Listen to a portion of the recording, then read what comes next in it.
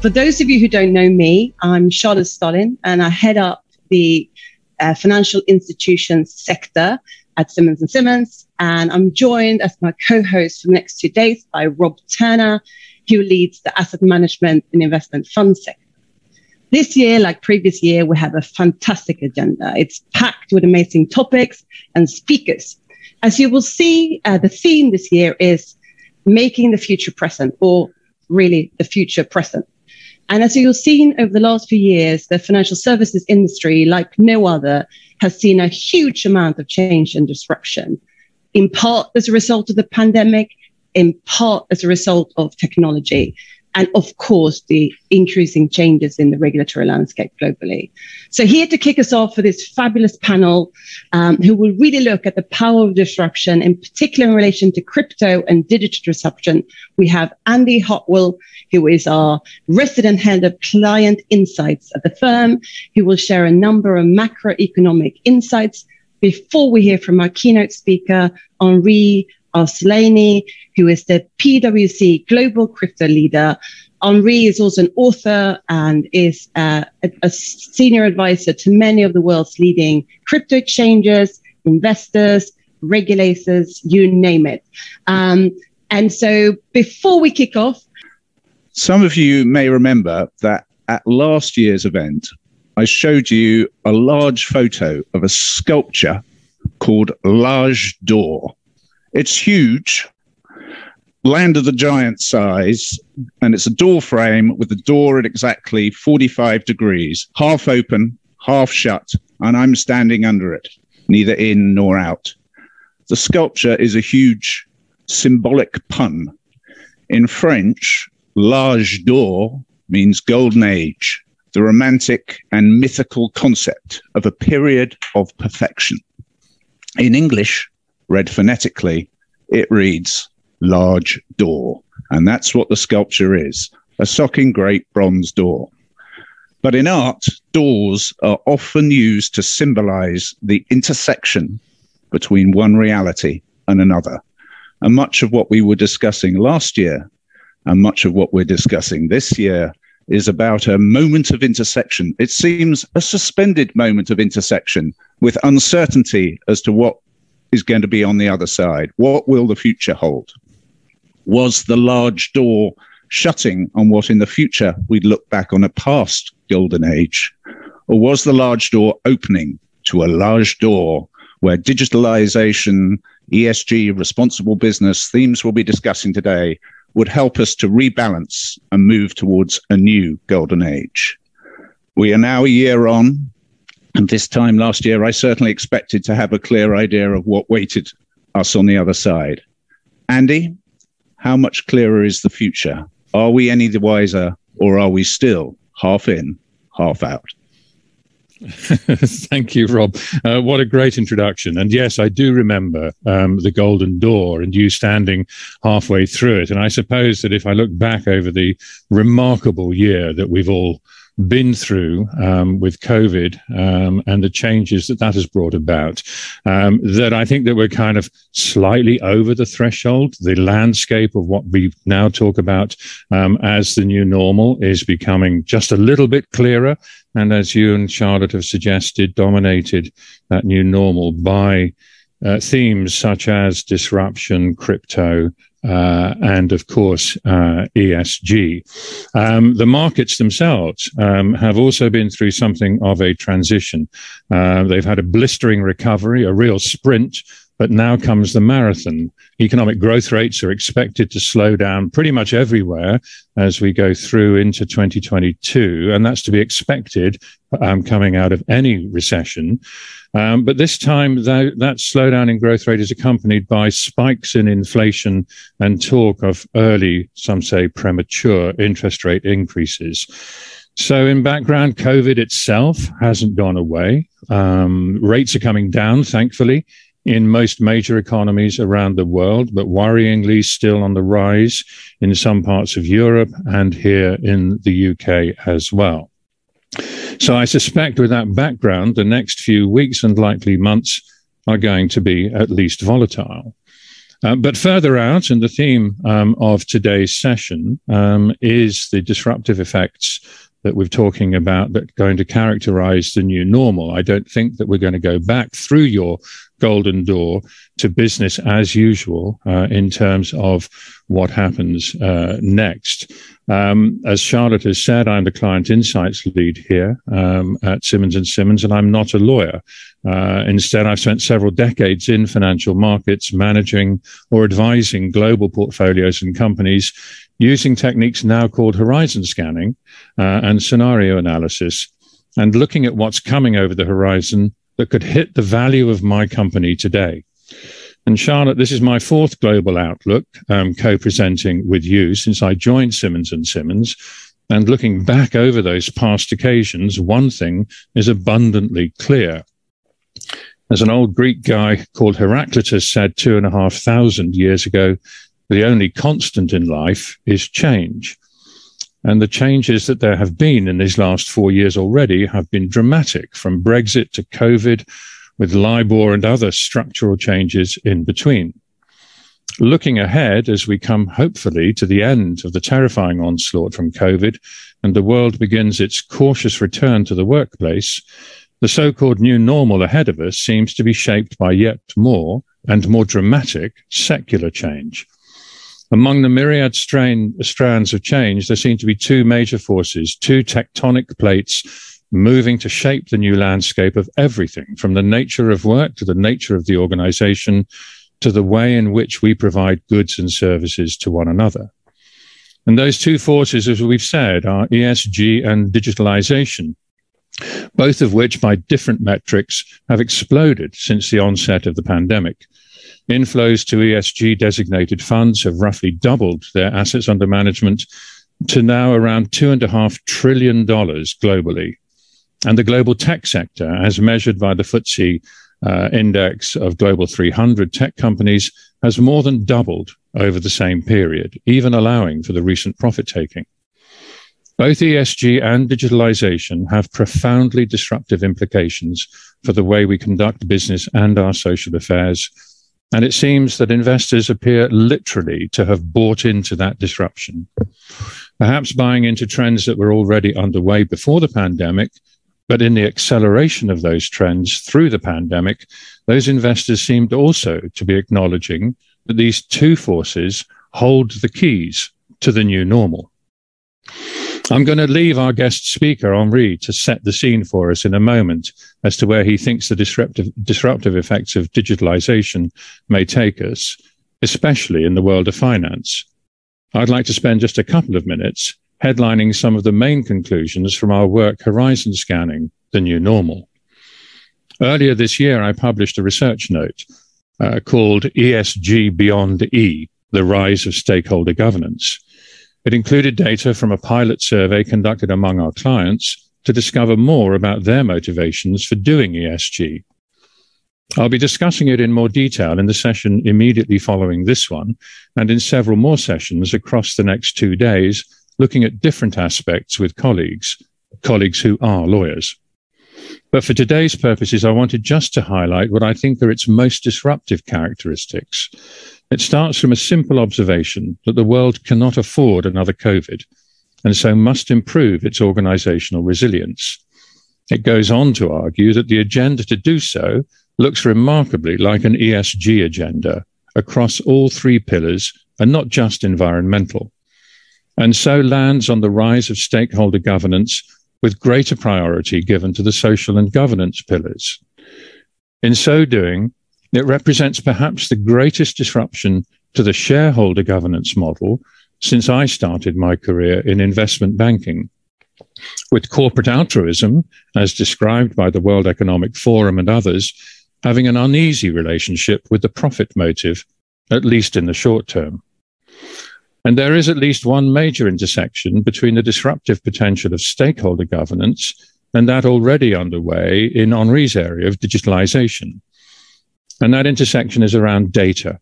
Our clients told us they need help in defining what data to collect to track progress through the disruption, and crucially, how to implement the insights to be taken from that data. And with that, I'm going to hand back to you, Charlotte, Thank you very much, Andy, for those insights. And now over to Henri. Excellent. Thank you very much, Rob, and great. Thank you, Andy. And thank you, everybody at home, too, for being here. I know you have a choice of what to watch, so thanks for being with us today. As was mentioned, my name is Henry Arslan. My passion in life is the future of money and the future of finance. I actually started my career as a lawyer, actually, so very good. Happy to be back in the community of lawyers. Also a big fan of Simmons & Simmons, and I've been a friend of the firm for many, many years. Over the next couple of minutes, I want to share with you all 3 developments. That's it. Nothing more, nothing less, that I think you as legal advisors need to know. And actually, that will be very helpful. That will have an impact, not only today, but also in the coming years on your business. And I'm going to really focus on the short term, medium term, and long term, and really show you how the new normal is coming when we talk about the future of money and the future of finance. Make no mistake, the period we are going right now, catalyzed by COVID, is without any doubt the most exciting period in the history of money. Our kids and our grandchildren will look back at this period and see how the groundbreaking changes took place that really reshaped finance as we know it. So what are the big trends going on? And of course, I'll be talking about cryptocurrencies. The first big trend we are seeing right now when it comes to the future of money in crypto is that a couple of years ago, when I started in crypto in 2013, I was the only guy wearing, forget a suit, forget pants. I was really the only guy not wearing a t-shirt and a short at these crypto meetups. Today, the landscape has completely changed. The big game-changing developments we are seeing in the crypto space is taking place by a lot of the institutional investors, asset managers, hedge funds, buy-side, sell-side institutions. That is really reshaping a lot of the crypto ecosystem that we know today. Not a week goes by where we don't see actually a new financial institution enter the space. And this has a big impact for many of you. To give you a case in point, this year we published a report with AMA that showed over 40% of hedge funds either invested in crypto or are looking at investing in crypto this year. Especially with all the buzz going on right now, literally the last couple hours, Bitcoin surpassed $57,000, which is, by the way, was literally 40,000 only 2 weeks ago. Really shows you how this is coming back on top of the agenda. However, it's not only cryptocurrencies, institutional investors coming in. They're also going into different kinds of assets. NFTs, non-fungible tokens, for example. What is an NFT? As for the first time, we can mathematically prove that a certain asset is unique. And that not only has an impact on a lot of the old school lawyers. If you're a conveyancing lawyer, for example, I would say your days are counted when it comes to NFTs, but really has a big impact on actually investors coming in and the uses we have. To put things in perspective, there is now literally every week over $200 billion of NFT that is being traded, mainly from retail investors. But this shows you how much this new asset class is coming into the space, and we're seeing a lot of institutional investors enter the space as well. Even simple stuff, boring stuff like stable coins. What is a stable coin? If Bitcoin is decentralized currency, determined by offer and demand, there's only 21 million Bitcoin ever. A stable coin is digital currency that is backed one-to-one by fiat money. That means if I send Charlotte a Bitcoin, she'll be very happy, but we don't know what the price will be a week, a month, a year from now. If I send her a stable coin, it's worth $1 today, in a week, and a month. And this is really increasing a lot. There are now over $125 billion of stable coin in circulation. There's a lot of benefits here. If, for example, if you're making cross-border payments, today the average fee of a cross-border payment is 7%, which frankly is a shame. Not only actually there's a lot of hidden fees, implicit fees, but also often it doesn't work. A couple of weeks ago, I was trying to make a bank transfer from Hong Kong to Canada. It doesn't work on a Sunday. I don't know. Maybe my bank goes to church. And all these are completely changing right now with the rise of stable coins. We're seeing a lot of corporates and not only retail and funds use it, but actually it's becoming more and more mainstream. And especially for lawyers out there, this is an area you need to keep an attention on because there'll be a lot of regulatory issues coming up, legal issues coming up, not only financial services, but broader commercial matters as well. So the first trend that you need to keep an eye on right now is that the crypto is here. It's here to stay. It's a new normal. And definitely it's the entry of institutional players. This is not something that you could disregard and actually was really happening a little weird. People were talking about it. It's definitely here to stay. Second trend that I think a midterm perspective that everybody here, especially legal advisors, need to be aware of is really when we talk about CBDC, central bank digital currency. What is a central bank digital currency? Let me take a step back. If today you're a central banker and you love Bitcoin, you're crazy. It's a bit like a taxi driver, a black cab in London, being excited to see Uber come in the market. However, central bankers were not idiots, probably not like the taxi industry. What they did, they actually said, is there a lot of the benefits that we can take from cryptocurrencies, use it ourselves, and actually be able to better accomplish our functions? And this is why you saw today, 86% of central banks are involved in central bank digital currencies. The IMF came recently, said that 110 member countries of the IMF are now also getting involved in CBDCs. You may say, what is the point? What are some of the benefits? There's a lot of them. For example, today, if I'm using good old cash in many countries in Europe, think about countries like Greece and Italy, up to 20 to 30% of payments happen in cash. Why? Not that people love cash, as often for tax evasion. We all know those little restaurants on the Greek islands that only accept cash, for example. The beauty of a CBDC from a fiscal policy perspective really helps us to actually clamp down on tax evasion, but also topics like money laundering. Lawyers, and I'm sure many of you have made money over the years advising on AML policies and try to come up with some of these KYC policies that frankly do not work. Today, despite all the efforts that we spend, according to the World Bank, we're able to capture less than 1 to 2% of laundered transactions. If somebody was in charge of this, they'd be fired. According to the UN, there's between $800 billion to $2 trillion a year that is laundered through the system. The beauty with CBDCs is for the first time, we have a fighting chance against money laundering, because the idea of giving somebody an envelope of cash basically becomes obsolete because everything is traceable. Yeah, corruption will still exist. People will put their kids into certain schools, give them a bottle of wine, a nice watch, maybe in the internship in their favorite law firms, but it will actually, corruption with cash will be a thing of the past. And this has a big impact from that perspective, but also a big debate when it comes to privacy. This is very relevant because the ECB did a report recently that showed that Europeans are very opposed to the idea of a central bank digital currency. And especially Germans, for some reason, rather sacrifice convenience in exchange of, they rather not sacrifice convenience if it means actually it's going to infringe on their privacy. However, this is happening. Best example, China. China, the Olympics start in February 4, 2022. It's very likely China will launch actually its own retail CBDC by then.